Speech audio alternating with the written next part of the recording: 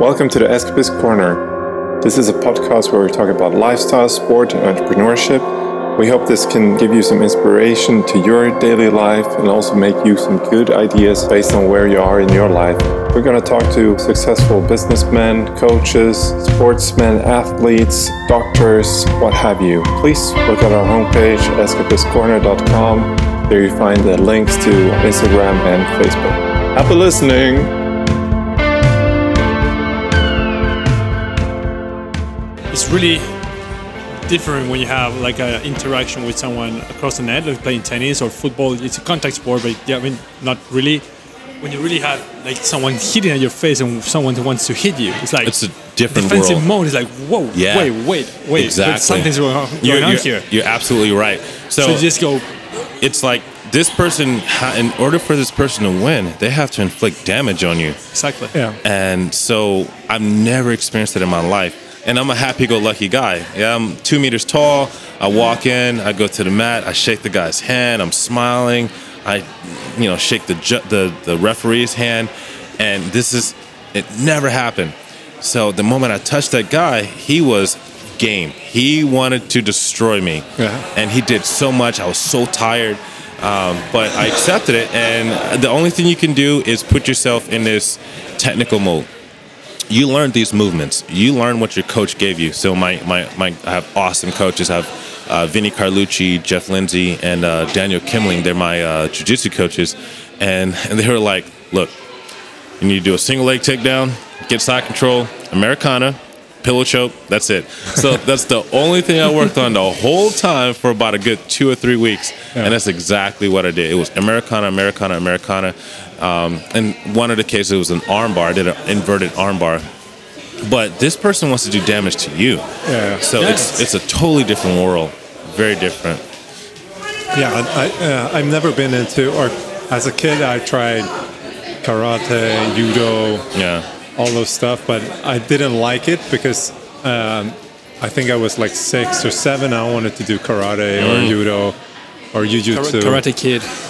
No, but like it seemed kind of, as a kid, cool to be able to take anyone down and stuff like that. But it wasn't fun because, and I don't know, I think I would criticize that coach in that sense because first thing that happened, I got in, and this guy, kid who was 4 years or 5 years older than me, like 10 or 11, he just smashed me, like the first minute. Yeah. And it's like, hey, I don't like this shit. You will see guys like that. You have these. Brazilian Jiu-Jitsu is relatively new in Germany also. So whenever you see some people spar, or they call rolling, you'll see some guy and you're like, I don't think I want to roll with this guy. He's a good 110 kilos. I weigh 67 kilos. He's going to smash me. Yeah. And it can be common, but you have to, like, the first few rules of Brazilian Jiu-Jitsu is you have to be trustworthy and trust your opponent. You have, you have to be trustworthy. And I think even more important, tap early, tap often. I tap all the time. The moment someone puts me in a situation where it's going to make me sleep bad, I tap. Yeah. That's the easiest way to get out of every fight in jiu-jitsu. Just tap. That's it. You can't tap if you get kicked in the head. So that's one reason why I don't do some of those contact sports. But with jiu-jitsu, the moment you're on the ground, you're all the same height, and you can always tap. Tap early, tap often. Love it.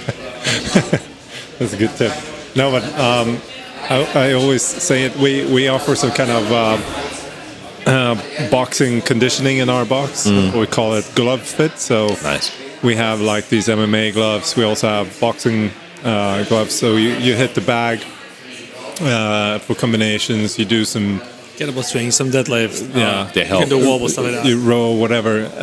And it's a conditioning tool. But why don't we use that so much in the CrossFit? Because it's not measurable, right? So only way to measure that is in combat. Yeah. So then if you really punch hard or not. But still, if you live in a big city and you live in this kind of for many people, scary world. I think it would be very beneficial for many people to have that experience of being really close to somebody who's trying to really hurt you. Yeah. And I think it's just good to practice, as you said, like, okay, in jiu-jitsu, you tap out, you tap. So easy. But you're practicing that, like, okay, how dangerous is this getting, and so on. And kind of you're practicing the uncomfortableness of being so close to someone. It's not very usual when you're just like in contact with someone. It's like something's... I think a lot of women, they don't have this sort of... they don't feel comfortable sparring. No. Especially when it comes to guys, because it's uncomfortable. So whenever there's a woman that's like, I don't feel comfortable doing, like my wife when she first started, and I myself, I was like, I don't want to be touching dudes. I'm sorry, like I can't. having his butt there. Yeah, like there's a position called the north-south position. Oh, yeah, I can imagine that. Exactly, whatever you imagine, it's that. It's that. And so I'm like, I can't get used to this. But in the first minute of rolling, you're like, oh, this dude wants to get me. Yeah. Like, this dude wants to submit me. Yeah. So you're not thinking about the fact that butt cheek might be in your face or anything like that. And with my wife, if I see my wife sparring with another guy, I don't want to be like, oh, they're having sex. No, they're wearing pajamas, thick-ass cotton pajamas, and he is trying to murk her. And she needs to go ahead and pull off a nice cross-collar choke. Yeah. By the way, my wife has one of the most devastating cross-collar chokes. So if you don't know, the cross-collar choke is one hand, so your right hand is on their left side and your left hand's on their right side. Yeah. So your palms are up, you grab their collar and you pull. And it's a blood choke, meaning that you don't cut off their air, you cut off the blood to the brain. So that security source, the body just shuts down. 5 seconds. Pop. Hands down, 5 seconds. So I just playing around, I showed my wife how to do it, and my hands are much bigger than my wife's, so I'm assuming that she's gonna kind of stumble through it. Nope. She did it, she pulled it, and when she completed a move, I made a noise that I didn't expect to make, and she almost put me out cold in 5 seconds. And I ain't going out for drinks. No, Tony. Yeah, so you stay home. So if I ever become like bad boy or whatever, she can easily just go in and wake me up with her hands in position, and she's like, "Remember when you said my cooking was bad?" And then she just pulls the collar, and it's a wrap. Does it work for kids? Hey, you've been go to bed, you kid. I don't know. My son might laugh. He might be like, it's a bit ticklish. But my daughter, she's been watching as well, so I have a little pink gi ready for her as well. What are your kids? How old? So altogether, I have 4 kids. I'm an old man. I'm 36, but I have a 15-year-old daughter. I have a 12-year-old son, and with my wife now, I have a 5-year-old girl, and my son will be 2 in December. So they're making me burn a lot of calories, and they're part business owners. Like, they're helping me out as well. Yeah, we know the experience. I mean, I'm 36 also. Cool. 2 kids. Nice. Richard is 30. Yeah, I'm 25. 25. No. What? No, I'm 30. 33. Yeah. 2 kids also. I like to call that age group people that have their shit together. Yeah. Because you have a lot of folks in their 20s and they're like, I want to do everything. When I was in my 20s, I was like, I want to do everything. Yeah. But now that I'm 36, I know exactly what I want to do. Like, I control the stress that's in my life. So I like to call those folks the people, that age group that has their shit together. Yeah. And then, I don't know, a lot of people start to panic after 40. So have to see how that looks like. But we talked about this also just before we were recording is it's interesting to listen to all these, startup people that made it and they have, built this companies and you have to do this and you wake up this time and you ate this kind of egg, you put it in your nose and they'll have all these tricks and tips and everything. And it's like, but you don't have kids. Exactly. So where's the podcast for us for the entrepreneurs and the guys that have these, Yeah, you're starting a company, you're starting all these things, but the hardest work is at home. Like, exactly. You have to balance this stuff. Yeah. So you have to be the guy that goes in, and there was a time in 2012 and 13, and my daughter was born in 2012, and I would do training for 6 hours a day. We have a multi-generational household. So my mother-in-law lives in the top floor. We live on a on the ground floor. So I knew there was a problem when after my 6 hours of training, I'm snatching 100 kilos for reps or whatnot, and I go home and my mother-in-law is like, "Can you move the potted plant?" And I'm like, "I can't. I'm so tired." "Can you cut the grass?" "Oh no, I'm so worn down from getting blisters in my hands for doing chest to bar pull-ups." I'm like, you cutting as a father, as a son, you cutting the grass is more important than you getting a muscle up, hands down. There's nothing you can do about that. There's nothing to fight against. When you have, let's say that you're competing for the CrossFit Games, you have to make sure that balance between the time with your kids, your wife or significant other, it needs to be on the same level as you doing all this work to be competitive. Because guess what? You will not have the CrossFit Games. You will not have these competitive events. But your spouse, that's your franchise player. That's your road dog. Yeah. So if she's gone, then like there's no like these competitions can't cook dinner. I'm sorry. Yeah. No, but really like why? Also something that went through my mind many times when I'm getting home, I'm tired and like, hey, my kid wants to play and everything, and I feel tired or whatever. I'm asking myself. Also in the gym, I ask myself. So it's especially when you start a business, so it's super hard to get the hours for actually training. Yeah. Oh yeah. So then it's like, okay, shall I train or not? And usually it's like, okay, two questions. Will I have the energy to play with my kid? Yep. And will I regret it afterwards? And like, will I regret doing this workout? And we always say this, like, I'm saying to Gerardo, hey, let's hit a workout now. Yeah. He was like, oh shit, I have to. And I was like, hey, will you regret it? Yeah. He was like, oh fuck, yeah. Exactly. But then, but you just balance. But what you said is you have to start balancing everything, all the balls in your juggle. I mean, you have to be a juggler at the end. Right. Business, my own health, because I want to be healthy, because I want to play with my kids, and I want to be longevity and pop. Yeah. And it's like so many things. If you're organized, if you don't have a partner that really supports you, exactly. You don't have and the partner is a wife in my case. It could be my business partner also, because that's a very good thing. I mean, we both have kids the same age. Yeah. We both have 2 kids, newborns. So he understands exactly how I feel when I say, hey, I have to go home now. Yeah. I mean, boom, have to go. Sorry. Can you take care of class as a coach in the afternoon? Yeah, sure. The other way around is perfectly. Hey, I cannot go today. I have to do something. Yeah, sure. Yeah.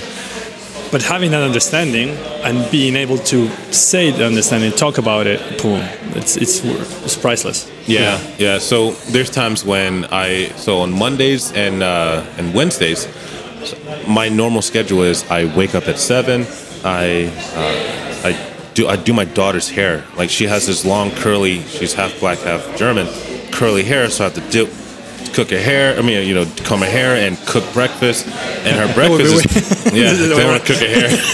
So it's like for her breakfast, it's paleo. Like, I wouldn't say it's paleo, but it's bacon and eggs. Yeah. So for a typical breakfast for my kids, it's bacon, eggs, blueberries. So they do that, and I have to do their hair, like both, because my son has long curly hair as well. So I do the hair. I take my son to kindergarten. I take my daughter to kindergarten. Then I have to go and train people at this time, train another class, train another 3 classes, and then I go pick my kids and my wife up. And sometimes, my wife, and I'm pretty grateful to the coaches that we have. They're fantastic people. But it's, my wife, there's Roger, there's Ingo. I'm going to name them out. So Roger, Ingo, and Pierre. And these guys are fantastic people that look out, and it also helps with them. And we have this time, and I have to make sure that we, put in time to take care of our business partners, like including the coaches. And then my wife she's my business partner, she's my gym partner, she's my obviously life partner. And we have these kids, and these kids don't know anything about oh yeah, you have a box? Oh cool, I'll just go to bed early. No. 1 o'clock in the morning, my son's like, hey mom, Dad, you had a rough day. I'm gonna go to bed. Yeah, we don't care. Oh, your day was tough. But did you die? No, you didn't die. So come give me some love. Show me some love. Yeah. And I want to watch cartoons at that. So it's this cool balance that you got to have, and it also transcends into the business. Yeah. Like you become way more resilient because every day there's some new type of athlete that wants to come in and become better. And I'm like, well, you're not as complicated as my kids, so welcome aboard. It's so easy. Bring it on. Yeah. That's how it is. No, but it really comes down to that. I sit on the floor, I play with Legos with my kid, and I'm thinking like, oh, if I wouldn't have my hip flexibility from doing my stuff, this would be a pain in the ass. Yeah. But now I can kind of play with her in a different way. And we have one of our members, Austin, not from Texas, but from Colorado. Colorado, really? Yeah. What part? He was Boulder. Yeah, Boulder. Yeah, that was my first duty station, Colorado Springs, Colorado. I was at Fort Carson. It's the first time I ever saw snow. I've never saw snow until I went to my first duty station. So say hi to Austin. Yeah, and so he kind of went through this transition when he become a parent, and especially now, like his kid is like 1 year old, and he's been like looking into like, hey, I can't sit on the floor with my kid because I'm too stiff. Yeah, I'm too stiff. I can't sit more than 10 minutes. Everything starts to hurt. Mm-hmm. And for me, it was like, I can kind of recall how that was. I can recall a couple of years ago, maybe 5 years ago, I recall sitting on the floor made me, go numb. It's painful. And painful. And now I can sit and do this stuff without thinking about it even. So I'm so that's even brings more log to the fire, because I'm when I see people at our gym and I see he can't squat, he can't do that, and I'm thinking like, hey, we have to fix this, because your life quality will get so much higher outside the gym. That's a massive issue that I really want people to deal with, because everyone wants to pick up these heavy numbers. Everyone wants to snatch a lot, their body weight, or clean and jerk 1.5 times body weight. These things aren't important if you can't get into a proper position. If you can't sit in what they call in the Army they call it a kimchi squat, or a third world squat, or a 2-year-old squat. If you can't do that, why? That's way more important than the inability to the ability to snatch. Like, okay, who cares?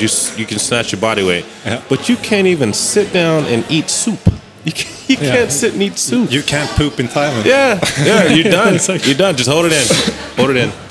No, I see all. I mean, I wonder what it is, but I play with my kid. He's turning 4 now, and I get exhausted. The guy has a dynamo. He has so much energy. It's like he never stops. They never run out. They and they just drop dead. But how is? I mean, I'm quite fit. I mean, I workouts 5 times a week. If I'm standing all day, so yeah, I consider myself pretty fit. How do people that doesn't do all these things survive? I mean, back pains, shoulder pains. I can tell you that. What they do, they're like, they give them the phone. Yeah, exactly. That's something that just freaks me out. It's like, oh no. It's unfortunate. It's very unfortunate. I mean, poor kid at the end. Yeah. And the thing is, so I keep a collection. So I have a bunch of medals that I've won since my son was born. So the moment my son was born, I joined my weightlifting club, and then I think about 6 months later, I did in the same month I did a jiu-jitsu competition. I did the South Hessen Championships, and I decided to put all those medals together. So every time I did a Spartan race, every time I did a jiu-jitsu competition, every time I did a weightlifting competition, I put those medals together, because there's a point when you're like, okay, Dad, you're an old man, but prove it. Where's it at? You know what I mean? So, and they don't think about the fact that when they were 2, when they were 3, when they didn't, like, I realized that my daughter's arms were too short to wipe her butt when she was like 4. So they'll never remember that. They're never going to be like, yeah, thanks, Dad, for wiping my butt, or anything like that. No, never. So the medals kind of help. What would you I think we're I don't know who we are to give advice to all the people and everything. But what would you say to this guy that says, hey, I don't have time, I'm a parent, I don't have time for sport, I don't have time for fitness, I don't have time for my kids. So many parents say, you're done, you have a kid, you're never done sports again. Oh, my plan, I want to run a marathon and now no, I don't have time. I wholeheartedly believe that you need to do something to show, like, in spite of having the kids, you know? So with my children, I started a business. I started competing just because I have my children. Like, I want to set the example.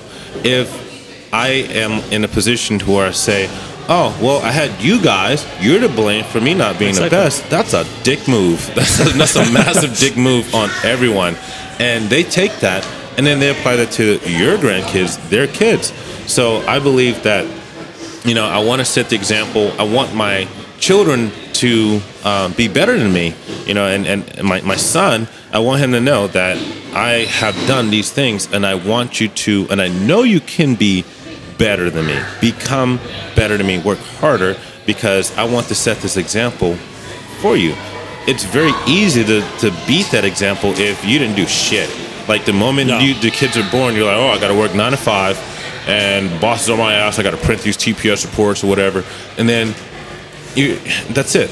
That's it. Like, who are you? You know. I heard this great podcast with someone. He's a kind of famous guy, Australian guy, has a show in the States, or had a show in the States. Went for like 20 years and everything. It was super successful, but he always put his family first, right? So he said. He had some example, like when his daughter was 11 years old or something, and she asked her, he had like one rule: if they ask something, he says yes. So he has the yes rule for the kids. And he remembered one time when he was like working on something super important deadline, you know, is going to broadcast or whatever, and his daughter comes home, she's mellow from school and so on, and she asks him like, hey, Dad, can we do something and so on, and he was first like, I don't have time, I have to get this done, no, but then he was like, no, wait a minute, my rule was yes. So he did that stuff with his daughter, which he still recalls what they did. Nice. But he meant this project that he was working on was so important, has no idea what it was. Yeah, it makes so much sense. So, and he had like multiple examples of that, where he just like all these super deadline important stuff, things are gonna blow, but he can't recall. In the long run, they're not that important. Exactly. You will never remember those. I remember when I was about to get married, like me and my wife, she was my fiance at the time, and I was in charge of a platoon, which is about 20 or 30 people. And there were so many things that everyone felt that was so important. This has to be done by 5 o'clock. This has 1,700 hours. This has to be done by this time. And I don't remember any of those. The only thing that I remember was the thing that made me leave the Army. And that was, I had 4 soldiers who decided to smoke salvia, which to me it's like shit weed. Like, if you're gonna go all out and smoke the real thing. Don't smoke salvia. And they were caught smoking salvia, and I had to leave my fiance at the time, come to the Army post and watch these guys get handcuffed. And I was like, done. I gotta go. I can't stay here because these guys don't care about me at all. No. So it's a shit situation. Yeah. No, I think as we were a bit into the Army thing and so on. What do you think you brought with you from the Army thing when it comes to like the business part of? So I like to keep a steady schedule. And I like to reward myself. So I have 3 things that I want to make sure. So I want to do 3 things for the business when I wake up. I want to make sure that I got 9 hours of sleep. I want to make sure that I had decent food and enough water. And then I like to take naps. So I take naps by 1:30, maybe 2 o'clock. I make sure. But in order to get those naps, that's my reward. My reward is a 2:00 nap. If in order for me to get that, I need to get this job done, and that's something that's from the Army. And engaging a big group of people. I have zero fear with talking to hundreds of people. But before I joined the Army, nah, good luck. There was no way you could get me to talk to one person, especially a stranger. Nah, not at all. Yeah, we were discussing before. You told us yesterday, discussing another topic. You can manage up to 40 people in a class. I mean, you can coach up to 40 people. Yeah, so it's a huge number of people. Yeah, it's a big number, and one of the big things is, all right, what's gonna happen with diluting the product of coaching? So in the Army, when you are giving what's called PT, physical training, you set people up in a certain pattern. All right. And then, so what I like to do is whenever people are in the gym, I need to make sure that someone's filling my periphery. I have the main focus, and the people that's in my main focus are either the new people or the folks that are not going to be that good in these movements. And I already have their scaling options set for them. So whenever I do that, I have this sort of V type of maneuver when I go in and I look at these guys perform. And I do that based on how I would give physical training to my unit. And so being a master fitness trainer in the Army, and then years of just doing this in trial and error, there's been times, and I've had nightmares when I'm like, holy shit, there's 60 people here? I'm out. Bye. I'm going home. You guys do whatever you guys need to do. So I've had nightmares like that, but you got to handle that. And you have to be on the ball. It's a hard job. It's a neurological thing to do. And 40 is the most I've ever taught at one time. And it was power snatches, runs, and farmer's carries. It was relatively easy in complexity. Usually normal class you coach, you train, how would it be? Normal size of the class that I would teach, maximum 20. We've had 10, 15 people. I would have everyone separated. And the format of the gym is like of the hour. It's set to where I control everything. So it's my domain. Yeah. How do you do that? Because we talked earlier today with Gregor and also yesterday, and they told Gregor had 2 years in his box without music because of license. He didn't want to pay the license for the music, so he just didn't play any music. And I'm gonna have to use the bathroom real quick. You guys okay with that real quick? Yeah, let's have a small break. Yeah, let's take a small break. Cool beans.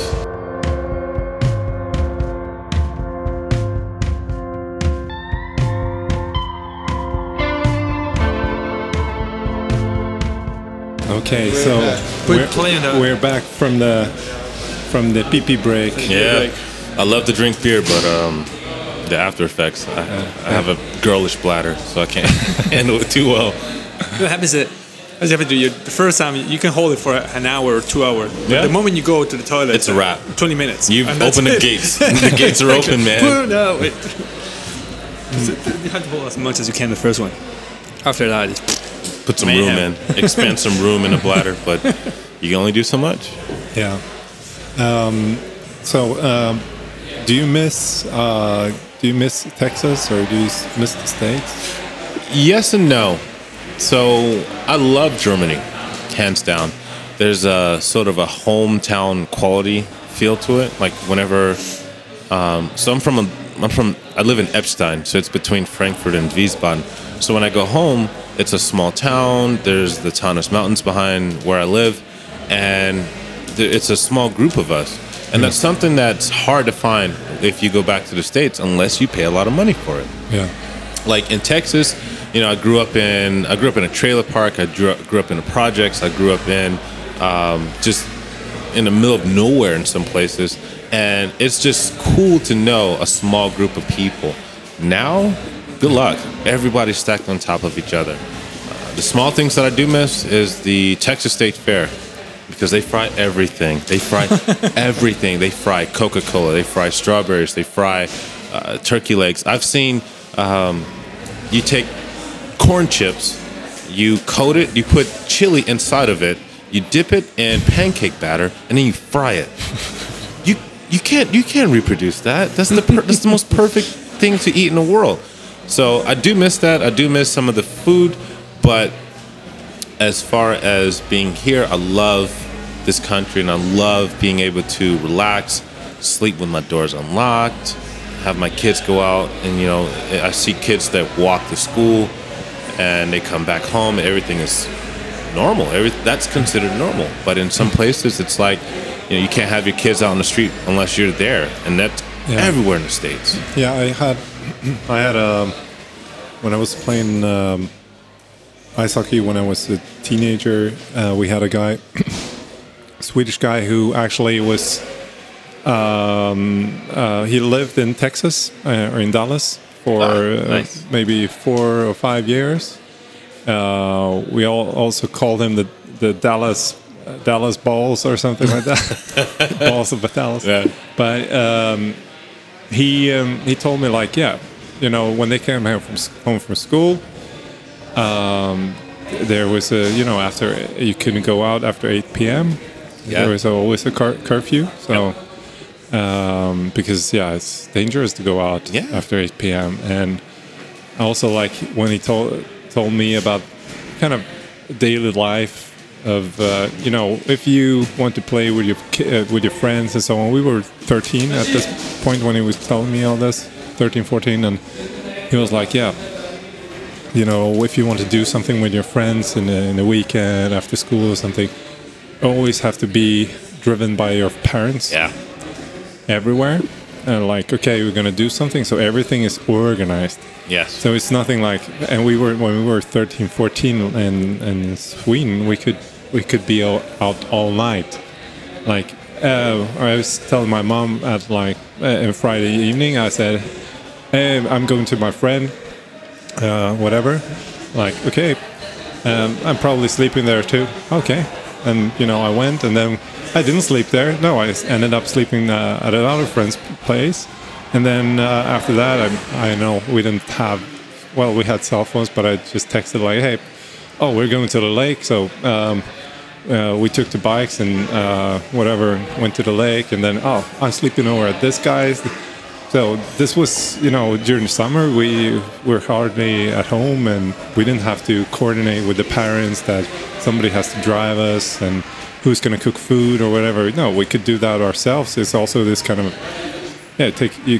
when you're 13, you should be able to cook your food. You should be able to, stay out of danger, like moderate danger, meaning don't walk in the middle of the road. Like stupid things. But, of course, you're 13, 14, you always do stupid things. But at least, never happened anything, but we didn't have to be afraid of somebody kidnapping us or, just by the,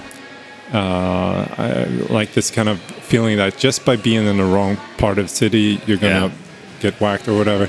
It's kind of starting to get that way in Sweden and Stockholm now. It's that, some parts of the town you can't go to. So, especially if you're white, forget it. Really? Yeah, so it's kind of really developed into more being like it is in the States. Yeah. So, I saw a guy get beat up for a jacket. So if anyone knows starter jackets, starter was like probably the best jacket because you had the pockets, you had your favorite sports team. The NFL jacket was typical starter, right? Yeah. So if I was also born in Florida, and I lived part of my life in Florida as well. Yeah. So in Tampa, you had the Buccaneers. No one wanted Buccaneers. But they won the Super Bowl, no? They won one in 2003. Yeah, they won the Super Bowl in 2004. But that was it. They had at the moment they changed those colors because it used to be this horrible orange and white colors, and you had to be a diehard fan to love the Buccaneers. But the Dallas Cowboys were America's team, and I was a Cowboys fan. My dad was a Cowboys fan, and a Dallas Cowboys starter jacket was something to get your ass beat up for. Yeah, and I saw a guy get beat up for a fucking starter jacket, and I was like, I'm never gonna wear a starter jacket ever again. So I had to wear like sweaters and whatever I can get from Payless or from some poor store. There was no way. I was like, I can't. Like, it's not worth getting my ass whooped for a fucking starter jacket. The quality of life you have here is great. Yes. It's like, especially when you have kids. It's like, And that's the thing we were saying before. You start balancing stuff, and you put them in the balance and say, okay,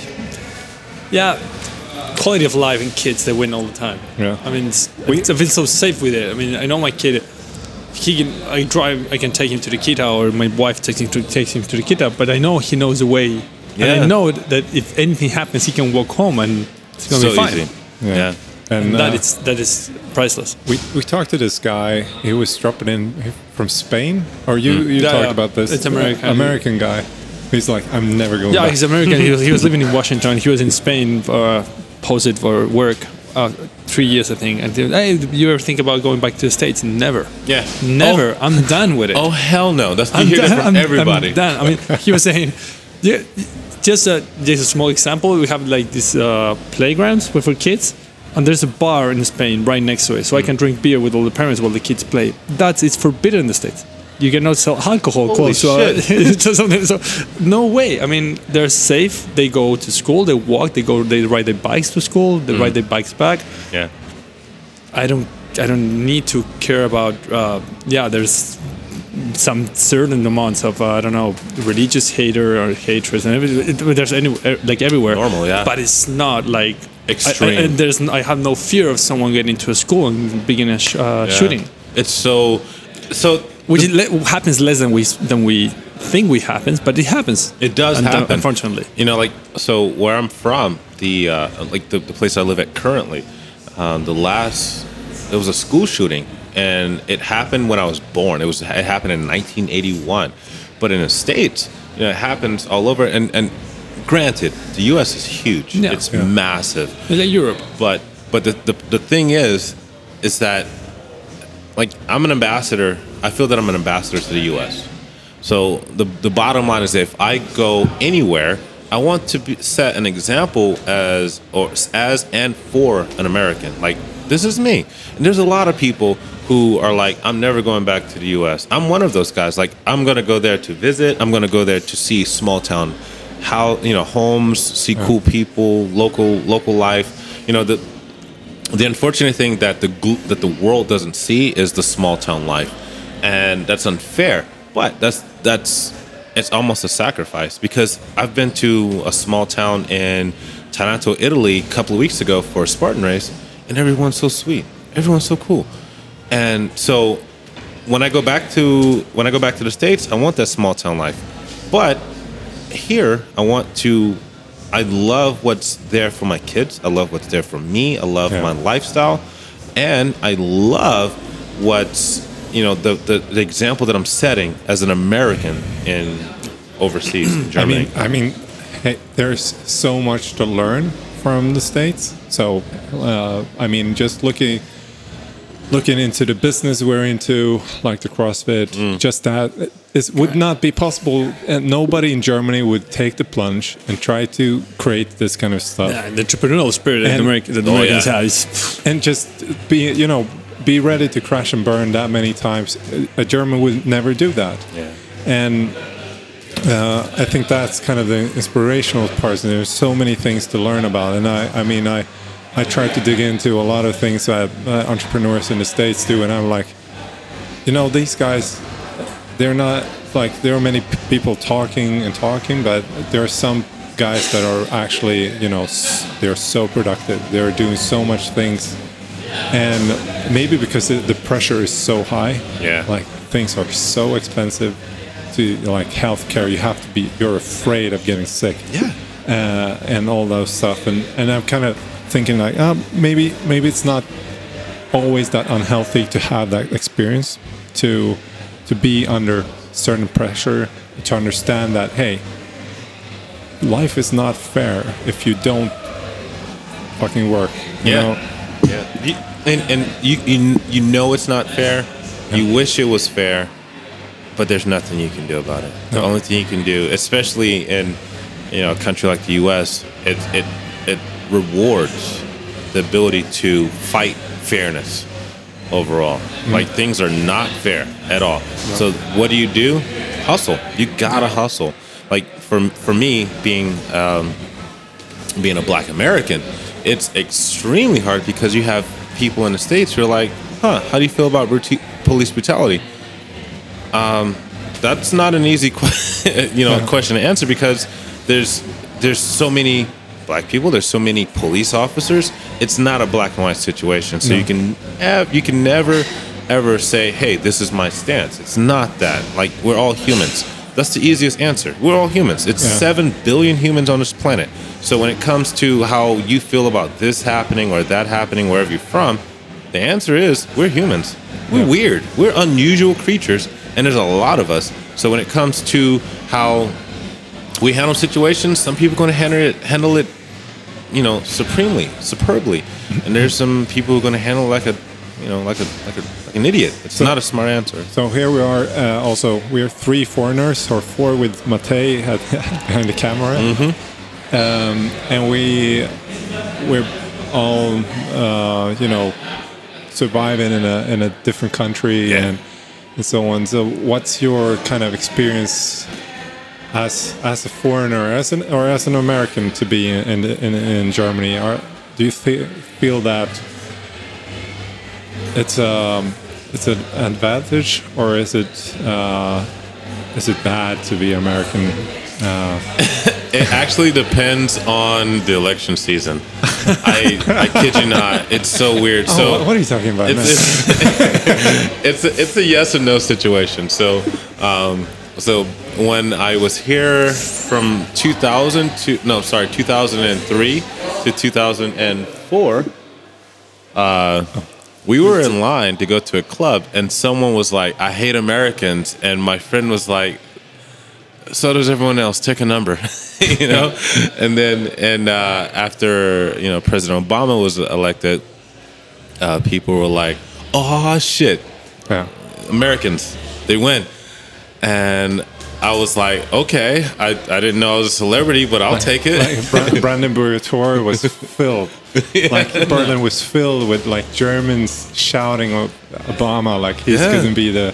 He's like the savior. The savior of the free world. I'm like, he's my boss. I think he's pretty cool. He plays basketball. Yeah. He puts it all on the line. I can respect that, And then when President Trump came in, it's almost like I have to work really hard to let people know that things will be okay. You guys will be fine. Because the majority of people that I've interacted with, they're not okay with it. No. They're not okay with who's in charge. I don't have a political stance, I just think that I like to, I've never met any of those presidents. The only president I've met was Clinton, but any other president I've never met. So why should I care about that? You know what I mean? The only people that I care about are the people that I meet and the people that I impact. And as long as I impact positively, that's the win, So yeah, everyone has work within your circle. Circle of influence, right? Yeah, like if you can't. No one has a circle that's that damn big. No one has a circle that's fucking big to where they're like, yeah, I need to care about how the president is doing and how my daughter's doing. That's absolute garbage. It's so. Every election season is a bit different, but my experience overall as an American and it's not just, as an American, as a black American, there's a certain stereotype that's there, and there's not a lot of black Americans around, not even a lot of black American box owners. No. In that realm, I believe that how I think that I have this trust in human beings learning, and I want to make sure that I set an example. It's harder. It's harder for black Americans to set an example because there's an assumption. So not only do you have to beat that assumption, but you have to, after you beat that assumption, set a standard. But is it more from an outside perspective? I mean, for yourself, it really doesn't matter. For myself, it doesn't. Who you are. Exactly. Or it matters who you are. It doesn't matter what you are. This outside perspective, right? Yeah, so it's like Tony. In my head, I'm Tony. Yeah. And some people have to remind me of who and what I am. And that can be an issue, but sometimes it's a win. So, for example, in some situations, me being 6'7" or 2 meters, it's something that people will be like, you're tall, so you should be able to dunk a basketball. Or which I want to put that out there. But if someone says things like, "Oh, you're supposed to be athletic." Yeah. Well, I got my blue belt in 1 year because of my athleticism. But ever since I got my blue belt and I roll or spar with someone, they assume that since I'm, I weigh about 108 kilos now, that I'm just a smashing machine in jiu-jitsu. But the compliment that people give me is that I'm a technical big guy.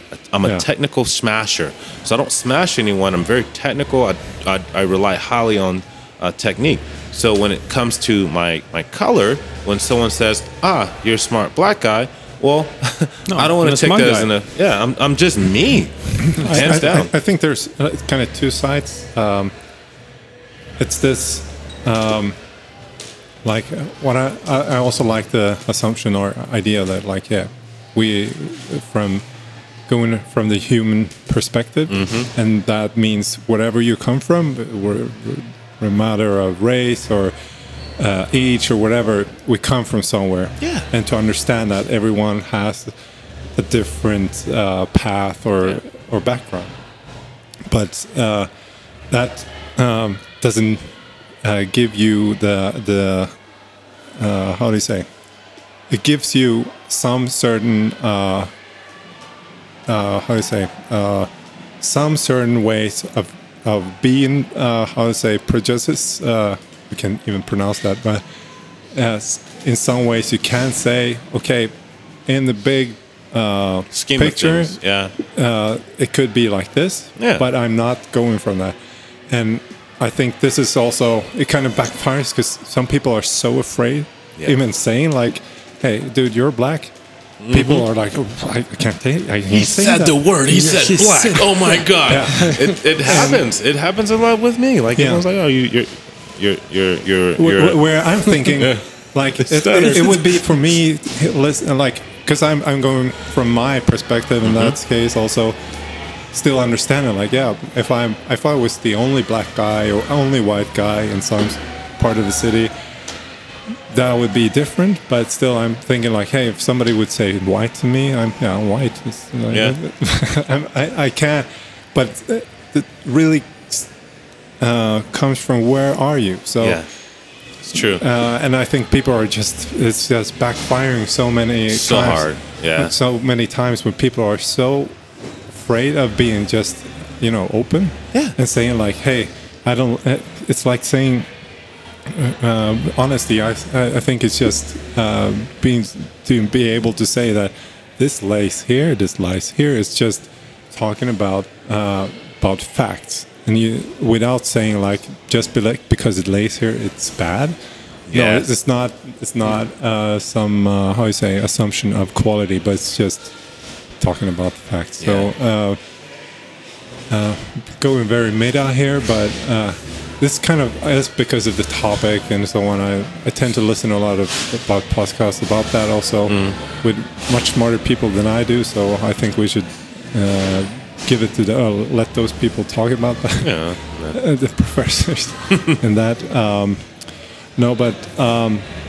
Still we are foreigners, and I feel like from my perspective, being a Swedish guy in Germany, it has advantages. So we have a very good picture of Swedes in Germany. Germans love to go to Sweden. They love the like idyllic picture of Sweden. They love IKEA. Yeah. Mm-hmm. No, but who doesn't? There is a dream of that Germany once was like in Sweden, where people were friendly. They were honest. They were just like, hey, leave the doors open. You don't have to be afraid of being screwed and so on. But Germany's like, from my perspective, and then coming from the outside, coming to Germany, doing business and so on, you start to feel like people are not honest in this country in comparison to my country. And I know, like, from my perspective, from his perspective, the opposite. Yeah, people are honest in this country. I'm not gonna get screwed. It all depends on what's your starting point at the end. Yeah, what's your perspective? Yeah, I mean, the first time I arrived here, I was I think first or second month I arrived here in Germany, but 6 years ago, went to a German class and there was someone complaining about the bike roads. And there's no safety in these bike roads and everything. Where are you from? I come from Denmark. Dude, I come from Chile. This is paradise. Go ride a bike in Santiago. You're dead. Here you're riding the same lane with the bus. In Chile they will run over you and they don't care about it. They won't even stop. So it's kind of a... Yeah, what's your perspective? What's your starting point? Yeah. I think it's a great country. I think we have to take another break because we have to move. They're going to kick us out. We have Sally giving us the angry eye. Sally, I love you, sweetheart. Sally and the team. But see if we can pick it up somewhere else here in the room. Okay?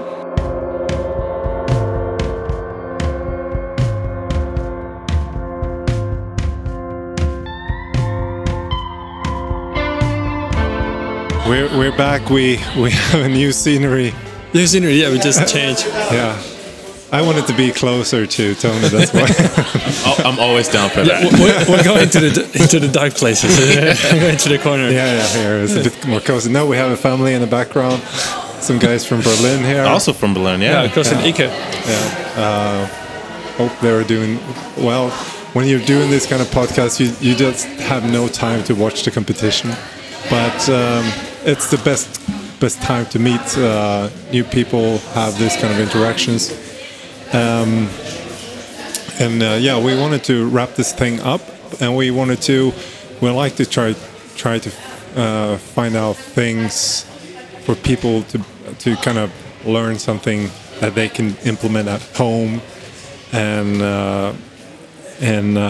so they can have something from the podcast, not only, not only the fun stuff.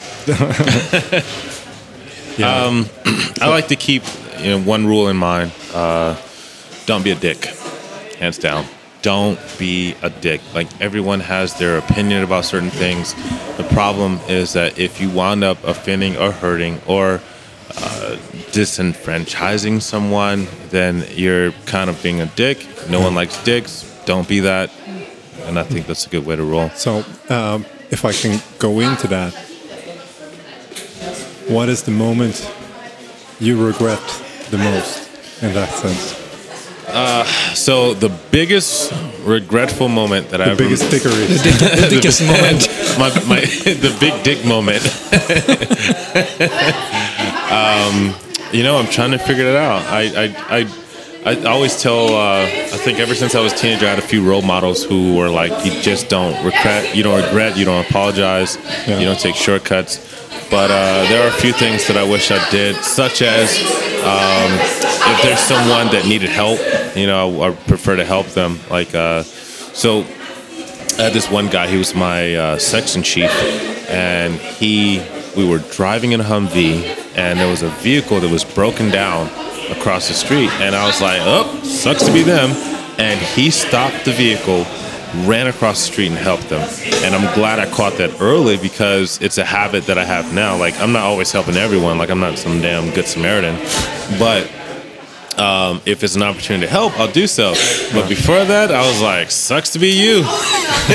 So a bunch of small moments about not helping enough, especially if it comes to health and living long, quality of life improvement, things like that, because now I'm in a stage to where that's my living, that's my bread and butter. So I hate to if I feel disadvantaged if I don't help anyone health-wise.